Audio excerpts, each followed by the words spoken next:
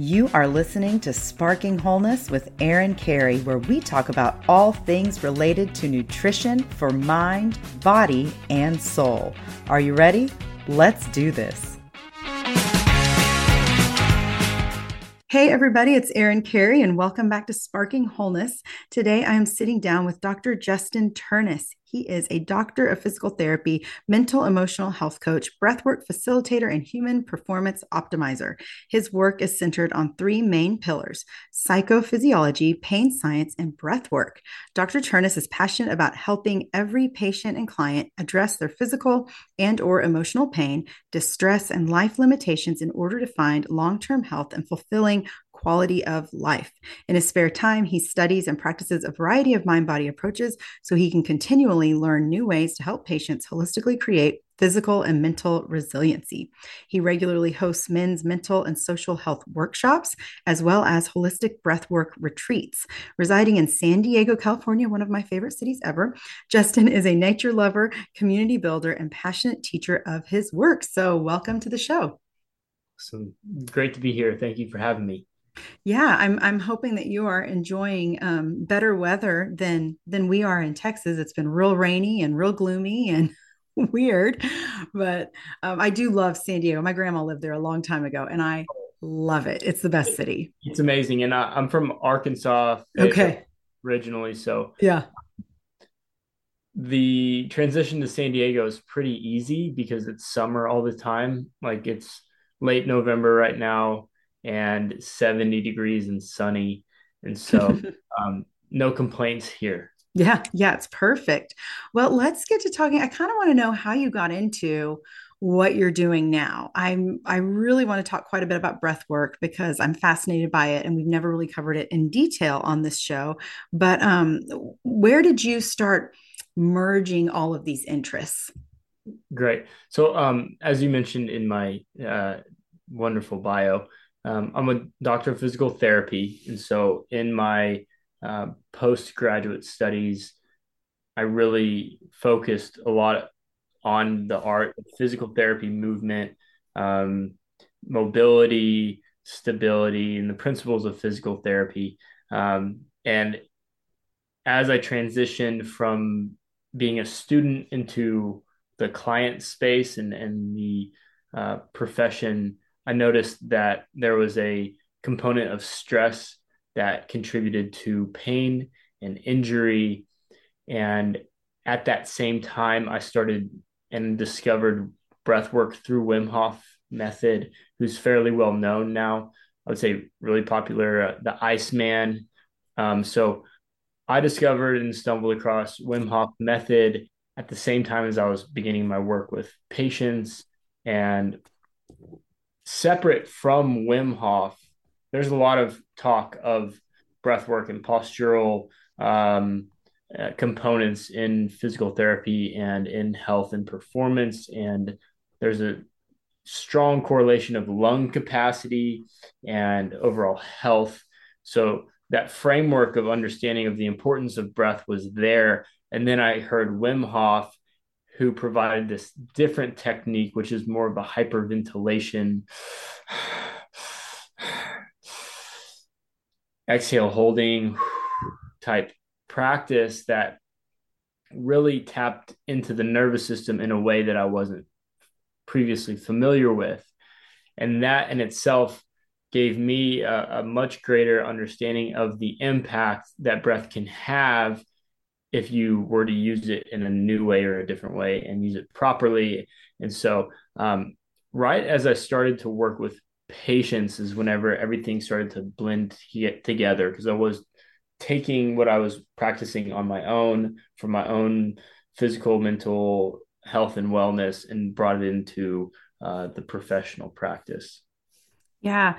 Yeah. So let's talk a little bit about breath work then. And how does our breath contribute to nervous system regulation or dysregulation? Of course, I love it.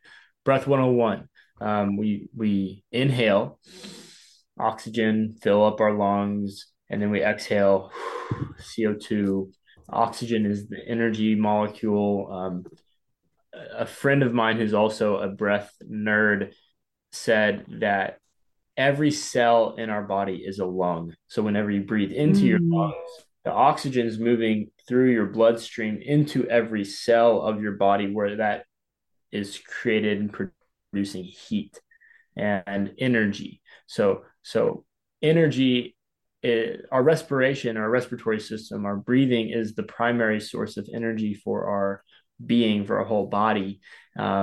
And so as we inhale, we pull in the oxygen, we utilize it, and then the byproduct is energy and CO2, carbon dioxide, also like water, liquid, moisture. And so the act of breathing in itself is ventilation, breathing in, the act of the oxygen being used in our body for energy is respiration, the combination of two, that's respiration. So um, the breath is also deeply connected to the nervous system, the nervous system being sympathetic, fight or flight, and parasympathetic, calm. And this is where breathing in a certain way can influence our stress levels or our like Mhm. presence, our ability to be focused, or our ability to be dysregulated, like you mentioned. And so, because our breath is one controlled by our conscious brain, but even more so controlled by our subconscious brain, we're constantly breathing. We're not having to think about breathing. So, breathing is happening. And the breath that's just constantly happening is also in tune with our heart rate and our nervous system. So, if you're stressed out chronically, you're probably breathing shallow and Mhm. faster, and that's going to correlate with a increased resting heart rate. And then if you are calm and relaxed, you're probably going to breathe longer and slower subconsciously, and that's going to have a lower resting heart rate, which typically means more efficient movement of blood and energy through your body. And so less stress, you're actually less inflamed. So the thing is, it's a subconscious continual practice that we're breathing, but we also can choose to almost influence that nervous system through conscious breathing. When I breathe fast, my body doesn't know why I'm breathing fast. So it'll put me into this fight or flight sympathetic mode. And I will have reactions, physical or physiological reactions, as if there might be some danger. And then I Mhm. calm down my breath in a controlled fashion. You hear about box breathing, 3 second inhale, hold for three, 3 second exhale, hold for three. It's a very popular way to slow your breathing pattern. And as you slow your breathing pattern, naturally your brain and your body's like, oh, I must be calm. Oh, I must be relaxed. Oh, okay, this feels good. Mhm. And then you can be calm and relaxed. And then someone like sneezes and you freak out. You're like, oh, or a train goes by and you have a body reaction to the external environment. So, utilizing your breath. That's why I don't like box breathing in itself, because if you're just trying and constantly trying to calm your body down through your breathing, everything's great, nice and calm. There's not a lot of stress resiliency, and Mm. we need to respond to the external environment. So Mhm. that's why I like Wim Hof method and other methods where there's an active participation in the breathing and you're kind of pushing your breath pace. Like even right now, 5 breaths fast and then slow for 5 breaths will make an impact. So if we were to do that together, it'd be 5 breaths fast like this.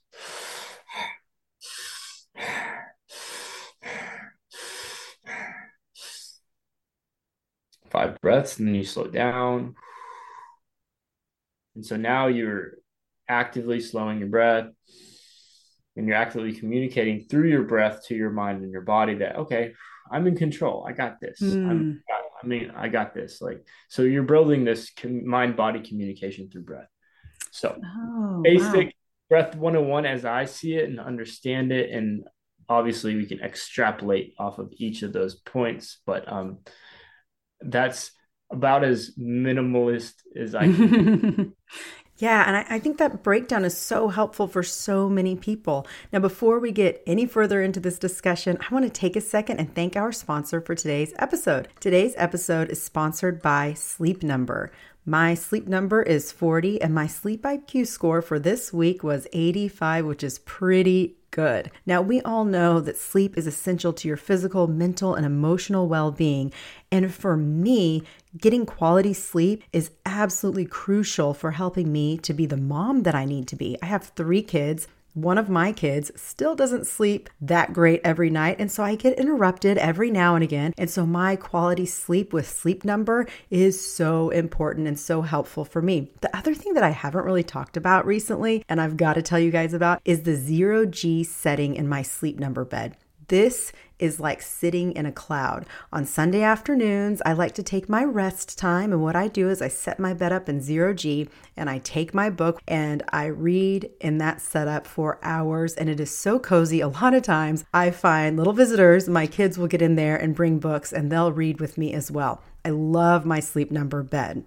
Now, there are definitely things that get in the way of a great night's sleep, aside from child visitors in the middle of the night. But one thing could be the mattress firmness, or your sleep being too hot or too cold, or your partner is too hot or too cold, or your partner snores. 8 out of 10 couples prefer a different mattress firmness. And the Sleep Number Smart Bed lets you adjust the firmness on each side and change it whenever you like. My husband, he likes his sleep number to be 45 and mine is set at 40, so we get to individualize it for ourselves. Also, if you're sleeping too hot or too cold, you're not alone. Sleep Number has innovative solutions from temperature balancing bedding to the new Climate 360 Smart Bed that actively cools and warms on each side to keep you sleeping just right. If your partner's snoring, Sleep Number has a solution for that too. With a Flex Fit Smart Adjustable Base, you can gently raise your partner's head at the touch of a button to help alleviate snoring, and they probably won't even notice that you did it.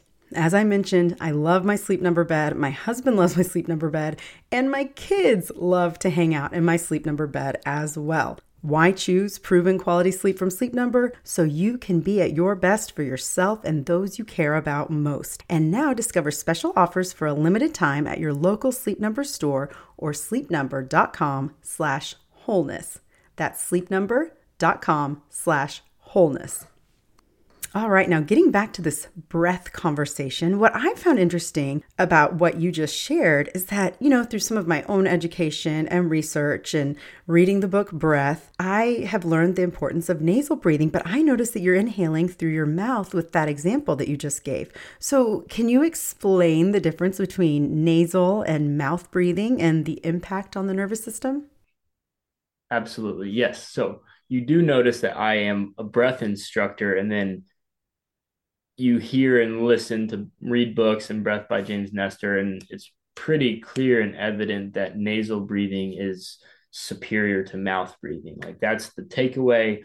Seal your mouth, keep your mouth shut, breathe through your nose for a more efficient ventilation system. Breath through the nose goes through your sinuses, breath through your nose activates nitric oxide, that's a vasodilator, and helps blood flow. Breath through your nose is moisturized in the sinus cavity, so the air into your lungs is a little bit more moist, not as dry. So there's all of these benefits. But you notice that I just demonstrated breathing through my mouth because mouth breathing naturally is more sympathetic in nature. Mm-hmm. It's more like, if you're scared, you're not going to be scared and go right. Oh, there's this natural connection between mouth breathing as a emergency valve in case you can't breathe through your nose, and breath through your mouth is less filtered, which means it's more quick to enter the lungs, so it's a faster inhale. And I do that with short-term breathwork practices like those 5 breaths, because the purpose of those 5 breaths for me in that moment was to activate my nervous system, stimulate my nervous system.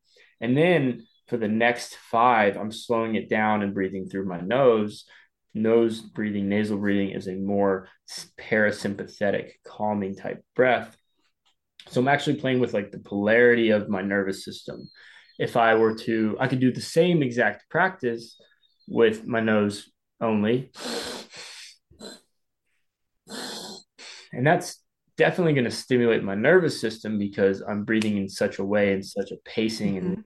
such depth that it's going to stimulate my sympathetic nervous system. But at the same time, for me, I don't pick and choose. Wim Hof says, whatever hole you can get it in, breathe in, Huh. breathe in, Okay.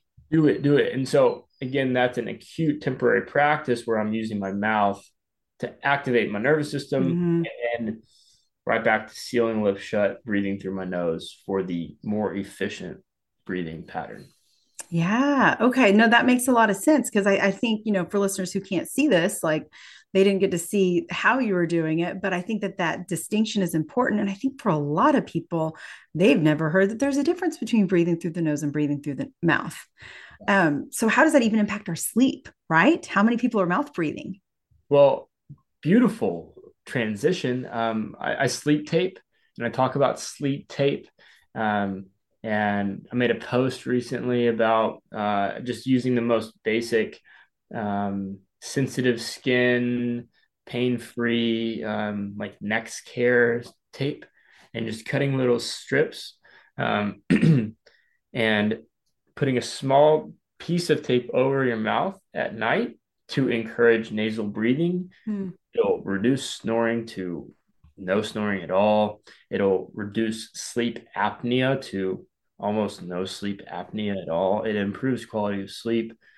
And then often too, when I've introduced it to people I work with and then offered that idea or suggestion of sleep taping, there's an adaptation to sleeping with your nose if you're maybe a chronic mouth breather at night, but often that little piece of tape, you wake up and it's nowhere near your mouth because at night you like grab it and rip it off. Right. It takes like maybe a couple of nights of getting used to. Also, people throw it on and they just instantly like love it and they feel like they slept way better. But again, you're not pinning your mouth down with tape to where you can't open it.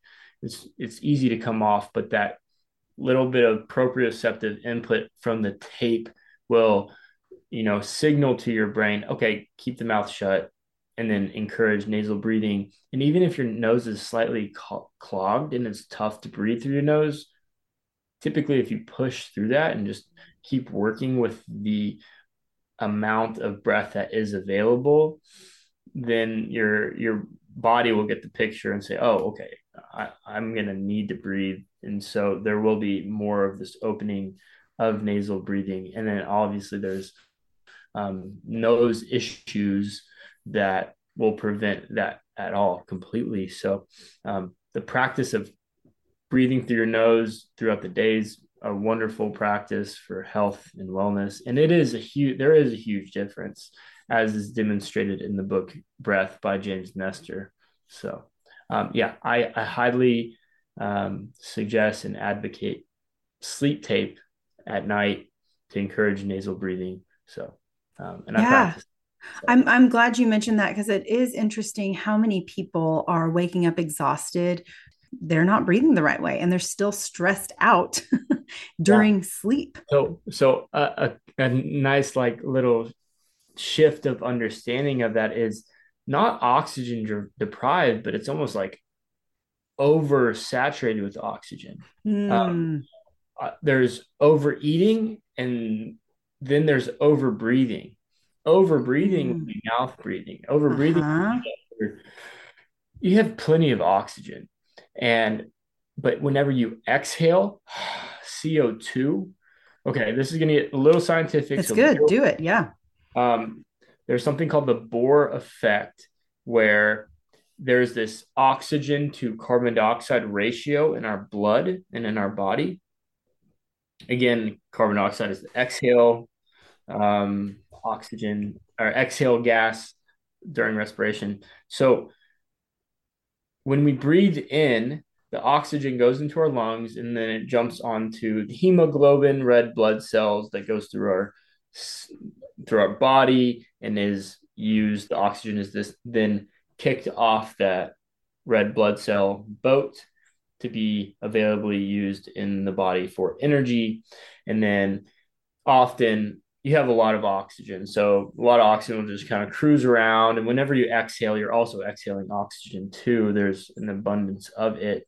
Um, but carbon dioxide to get out of the body also jumps onto the hemoglobin. And there's not enough seats for both oxygen and carbon dioxide. So whenever you breathe through your nose, carbon dioxide goes up a little bit, which actually forces oxygen to be kicked off and used more efficiently in your body and your blood. So, to bring it back to oxygen deprivation, really, whenever you're over breathing, you're in carbon dioxide deprivation. You're blowing off Okay, yeah. oxide, and as you blow off too much carbon dioxide, the oxygen is not going to have any reason to jump off and be used as energy. And you're going to be like overly saturated with oxygen. And then your body's like, oh, I don't really need that oxygen. Oh, okay. And your body almost gets lazy with the oxygen. It's like, oh, I have so much. Why would I even? Oh, I Mhm. don't need to try hard for it. But we need our body to try hard for the oxygen because that's what creates more oxygen exchange. That's what creates more heat. That's what creates more energy. That's why, in naturally breathing through your nose, you're almost creating this intra bodily pressure that creates more heat to be produced, which gives you more sustainable energy throughout the day. So there's my little science lesson. No, that's super helpful. And even so, then, okay, is this why having a lower breath rate is better than having a higher breath rate? Yes, yeah, and one more analogy: you have a car, and the engine's turned on. It's got the exhaust valve out the back.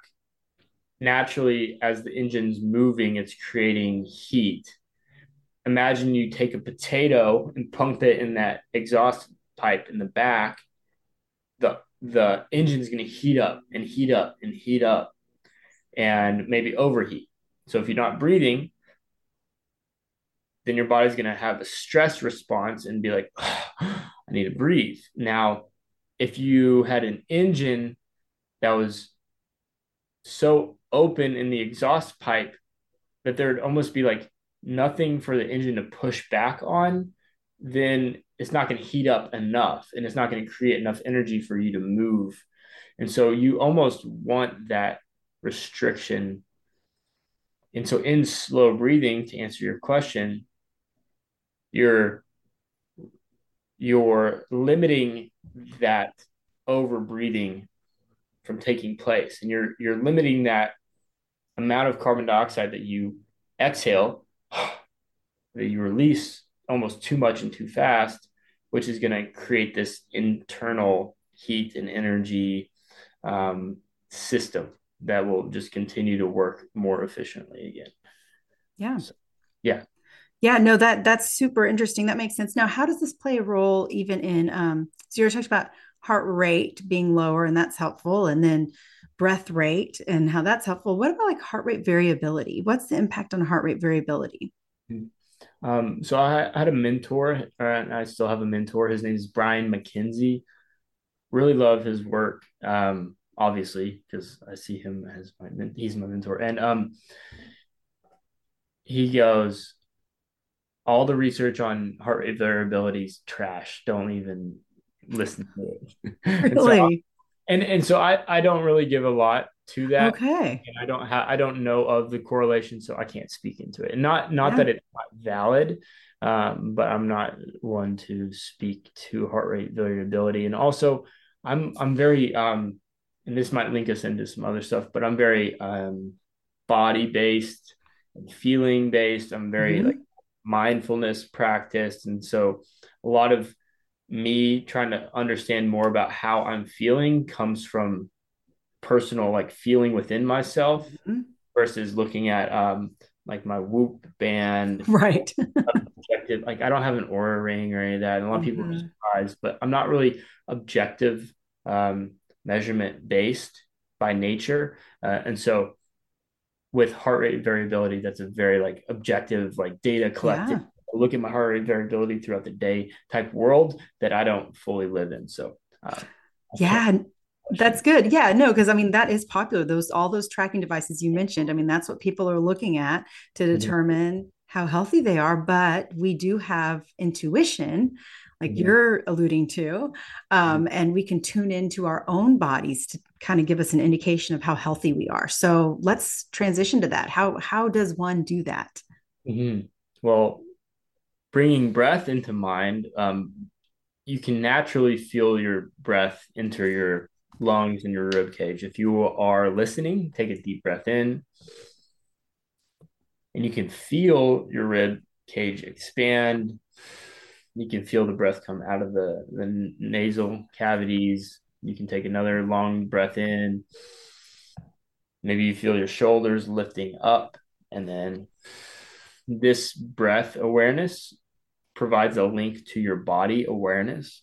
And in our body, we store senses and sensations, not just in the physical, like external muscular space with pain and temperature, but also interoception. So, interoception is the feeling of what's going on inside. That is your ability to feel and pause and feel your heart rate or your heartbeat, or feel the fact that you can't connect to your heartbeat. And then you're like, oh, crap, what's going on? Where is that? So, interoception is also a form of body awareness, which just like the Whoop band and the Aura rings give you data, and then you take the data and you decipher, and you're like, okay, you collect all this data, and you're like, okay, according to all these data points, my body's in a rested state, and I may be ready to do a run today, or I'm in a calm state, or oh, my body's super stressed out. I didn't sleep well in this, so I should maybe take a rest day. You're taking these data points from technology that gives you enough information to make a knowledgeable decision. Same thing can happen with proprioception, body awareness, interoception. Okay, I'm noticing that my breath is a little bit upper in my upper chest. I'm breathing at a higher rate. My respiratory rate's up. Oh, my heart rate's faint and quick. Okay, now, oh, I feel pain in my feet. And oh, I have cold hands. Like these pieces of information of the body can also provide, um, for me personally, enough framework to really understand, okay, I'm in a rested state. Oh, my nervous system's overactivated. Um, and I think even better than the technology, because I think technology is just trying to mimic what our body naturally does. So our body's already naturally doing it, and the technology is like, oh, hey, let's take what the body does and then put it on a screen and then record it. But in for me, in listening to my body, I skip the step of looking outside my body, looking on the phone, seeing that I'm ready to like feel good to go run. And then I'm like, okay, cool, I'm gonna go for a run. I'm just like, oh, I feel like I'm good for a run. Let's go. And I'm just in a Mhm. connection with body. So I use breath. I think too to get to that level of awareness, it's like here's another thing. It's like emotional intelligence and emotional awareness is different. Emotional awareness is taking in all the points of information. Emotional intelligence is taking that data and piecing it together to where you can make a shift or a change. Same thing, body awareness and then body intelligence are Hmm. of the same vein. And so for me, I feel like I've been practicing and building my capacity to feel my body. I do a lot of breath work and meditation. And so I think there's literal parts of your brain that are more geared towards feeling the body. And so at the very beginning, when I'm working with someone and getting them more in tune and familiar with checking in with their body, it is basic. It's as basic as, okay, what are you feeling? How's your breath? Take a breath, feel your breath. How are you sitting in your chair? Can you feel the pressure of your body through the seat? These little basic points of reference for body awareness really can bridge and open up a whole world of self-awareness and understanding. Yeah. Yeah. I think that's really good, but it's also very not what we've been taught growing up. Yeah. And so I talk a lot about this and go with me here, but I do talk about a lot of this with my female clients as it relates to our menstrual cycle, right? Because women are taught to just pop, push through and, go through life no matter what phase you're in, but your body's doing very different things throughout the month, and you need to listen and slow down if you need to slow down. Your body's working hard for you, blah blah blah. Okay, so I do a lot of that with women. It's Mhm. important, it's necessary, because we are so not connected with our bodies, because we see our bodies as being a problem and an issue and something to suppress, right? Or a problem to suppress. For men, though, you Mhm. work a lot with men and their mental health. Men are extreme.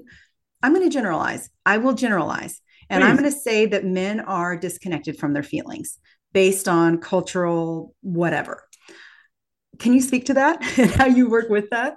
Absolutely. I would say that men are disconnected to their feelings and deeply connected to their stress and the Oh, stress. that's good. But guess what? There's no difference between stress and feelings. They're one and the same. Yeah. So when I'm working with men, I don't use the word emotion off the bat. Eventually I integrate it in, but I'm like, all right, I'll lead men's groups, in person, online. I do workshops for dudes just to connect. And really for me, I think of it as a teaching space and a connection space. And a lot of men come from like team backgrounds and connection. Like we're just social beings by nature. But I think too, in this day and age, men don't have the space to flex that and Mm-hmm. engage in that social health type realm. I worked with a group doing men's group, and they called men's groups the CrossFit for emotions. It's like you're going in and you're connecting. So it's like a CrossFit for connection, you know. And um, I'll ask a room, say I'll do a workshop, and I'll ask a room right off the bat, okay, who in here is feeling emotional? Like who's got emotions? Who's got shit going on? And it's like quarter, maybe people half raise their hand. And I'm like, okay. I'm like, who in here is stressed?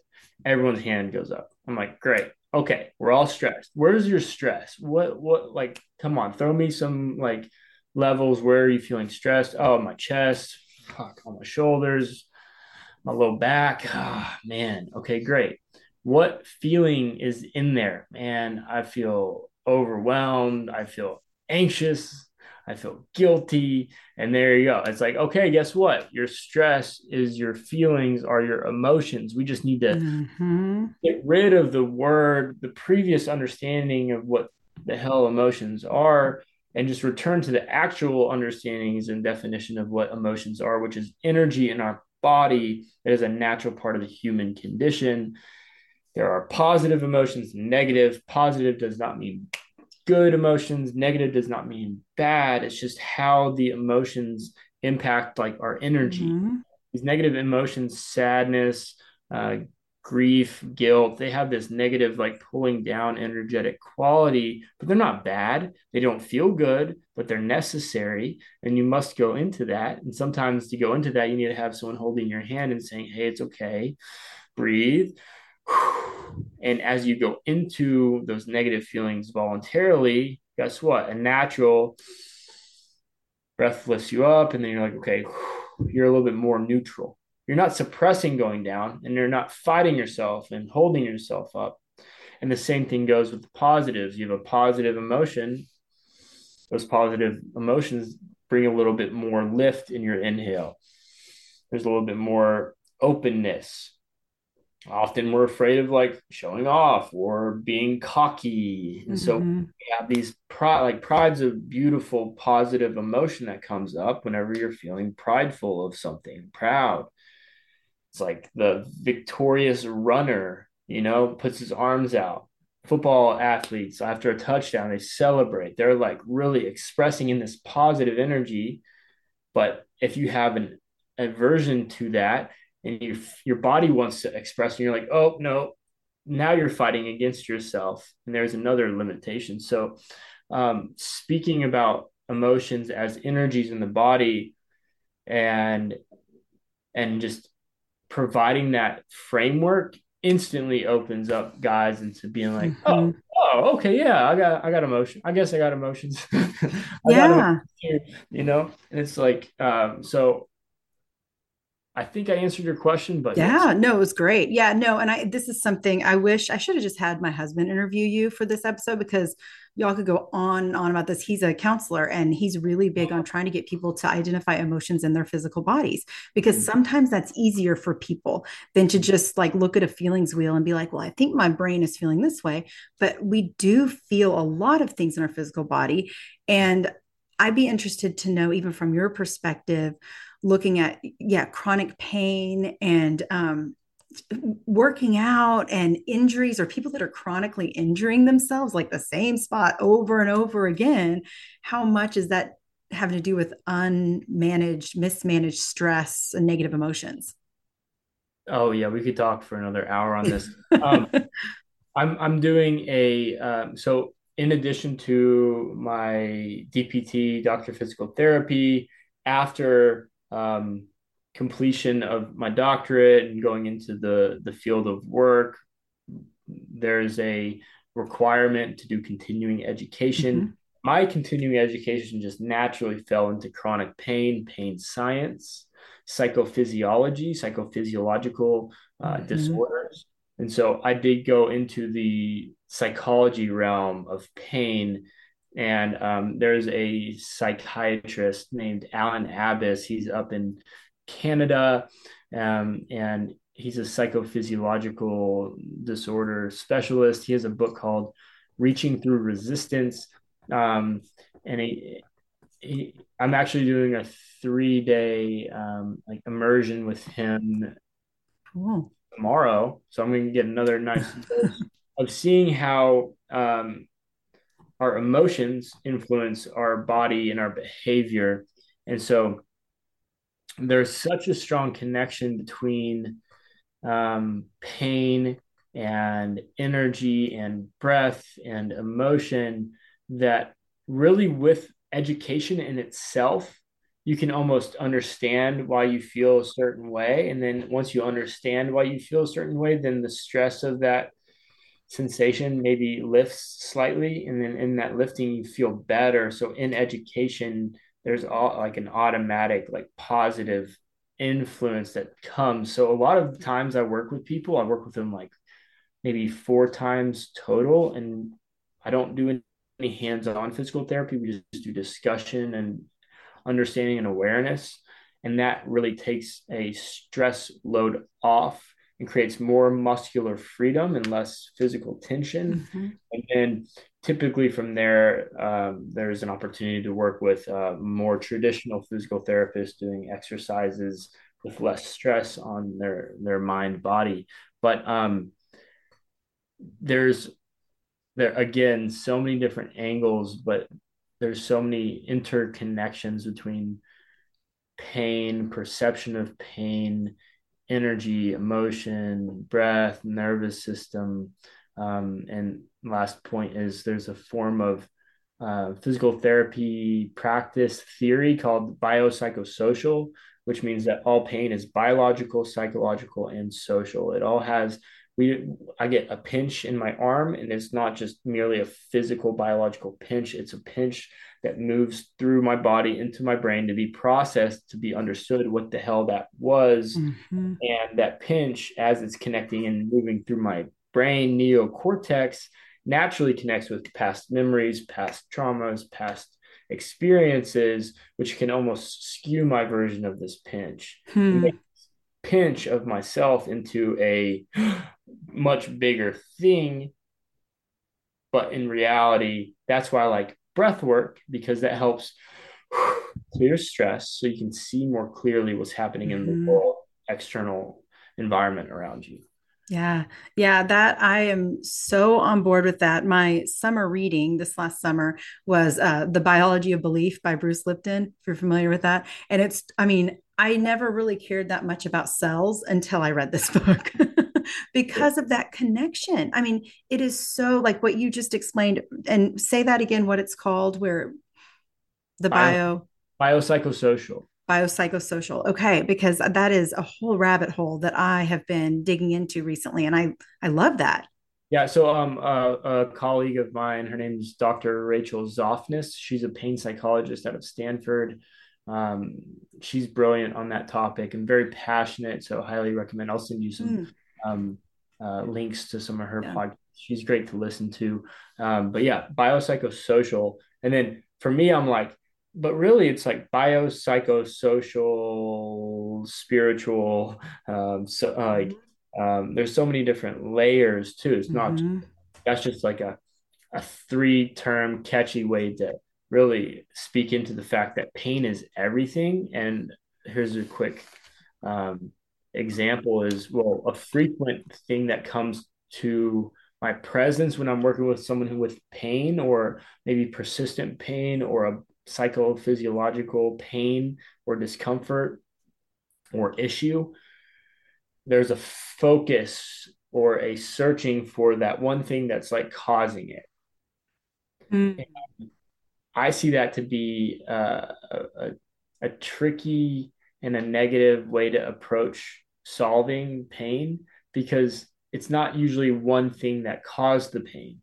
Yeah. It's a plethora of things that cause the pain. So even in just helping someone take the narrow focus on, okay, what's going on? What happened to me? What? It's like, well, let's zoom out, open up and say, what are the things that are contributing to this pain? And then how can I like start to work on multiple things versus hammering on one and Mm-hmm. then going the wrong way and then getting frustrated because you thought and you felt like that was really the thing that what it was. And then you started going to acupuncture and you get acupuncture because it's a stress related thing and it is stress related, but it's also probably posturally related or physical health related or nutritionally related or sleep related. And so um, having that framework is a great way to really broaden and zoom out. And also in that zooming out, there's typically some like self-compassion and calming Yeah. and stress relief. So Yeah. No, I'm glad you brought that up. That's so interesting. I was just explaining just last night, I was talking to my husband about my pain tolerance, and I believe I have very low pain tolerance. But the reason I have low pain tolerance is because I don't like feeling helpless or feeling out of control. So if I'm at the dentist, I'm going to think that things hurt that don't actually hurt, but they hurt because I'm not in control of what's happening to me. So it's like my brain telling my body, let's freak out right now. So that, I mean, that's what oh you're talking about, right? yeah. And at the same time, our brain is a thinking and predicting organ. It's trying to keep us safe. Yeah. And it doesn't really know, but it's got sometimes a pretty clear like line, but it's a whole there's a whole world of um, uh, interest in brain science, pain science, and trying to be better at understanding it. But yeah, those who have high pain tolerance, I'm like, oh yeah, I have a high pain tolerance. I can handle pain. Well, guess what? You're probably not listening to your body in a subtle way that's gonna maybe That's true. healing. I have a low pain tolerance because I'm like, Mhm. not entrusting of things around me. And so Uh, on each side of the coin, there's an opportunity to improve. Um, yeah, that's interesting. Yeah, that's I'm so fascinated by all the brain things and all, and even how it relates to pain. That's just stuff I've never thought about before. and then I'll bring it back to breath one more time. Is that often whenever one pain sucks and pain hurts and it doesn't feel good, and it's also like it lives in the body. Mm, So whenever pain hurts and it's in the body and we don't like it, there's a tendency to disassociate. And so often whenever I do breath work with individuals, the breath naturally brings us into our bodies, which amplifies pain experience. It's almost like, oh, I don't want to breathe. I don't want to be aware of my body, not just physical pain, but emotional pain. You breathe and then you're connecting to that guilt and you're like, shit, I don't want to look at this. That mm, hurts. And it's mhm. like, ooh. But in the temporary rise of pain as you face it through like breathing and increasing your body awareness and then actually having everything like open up and come up, you're also giving that space to clear out and release. So then you can return into your body and be more comfortable in your body, and you're not disassociating, disconnecting. Mm-hmm. So yeah, it might suck on the short term, temporary, to like go into your pain and feel the physical nature of what's happening and or the emotional pain of what's happening. But again, as you go into those negative feelings, balance will always prevail, which will bring you up into a more regulated nervous system. Yeah, that's I love that. And that does bring us full circle. So the last thing I'm going to ask you that I love to ask, the name of the show is Sparking Wholeness. So if you could give one piece of advice to spark someone toward wholeness, what would it be? Mm. I've been hearing generosity and gifting and giving is probably one of the best ways to spark wholeness within self. So being generous and gifting, um, especially in the holiday season. So first thing comes to mind is doing acts of service for others. And then at the same time, to be whole, part of that is taking care of yourself and gifting to yourself. So I'll bring in breath once more. Taking bigger breaths is also bringing in wholeness to your physical body, energy body. So gift yourself with breath, gift others with that energy that you create from a whole self being. So, Yeah. Yeah, I love that. That's great. So, share your Instagram link, your other social media if you have it, and how people can follow, contact you, all of that. yeah. True Self Health is my business. Instagram is True Self Health, one word. My website is www.trueself.health. So no.com, just .health. And you can find me there. I'm an open book. I love talking about this stuff. I also like challenging my line of thinking and evolving my line of thinking. And so, given that, I'm very open with my line of thinking in this moment because I know in a couple of months it'll shift a little bit more one way or the other. So, Mm-hmm. happy to support all that are listening. Also, in my through my website is my online men's group, which is a monthly membership where you can join Tuesday groups. There's a group on Monday. There's a group on Thursday, just to get curious, hold space, and do work. And I'm coming out with some breath work videos and content as well. So stay tuned. That's awesome. I love that you are doing work with men's mental health and awareness, creating awareness about that because there's such a need for that right now. I mean, there's a need for so much mental health support, but definitely with men. I know that for sure. So thank you for the work that you're doing. Thank you for taking the time to show up and share all of these fascinating new things that we're learning about breath. Thank you so much for having me. Thanks. The tiniest spark leads to the biggest blaze, and I hope that today's episode sparks you on a journey to healing and wholeness. Thanks for listening to Sparking Wholeness. For more information on what I do and my coaching programs, or maybe just to reach out and say, hey, find me at sparkingwholeness.com or on Instagram at sparkingwholeness. Have a fabulous week.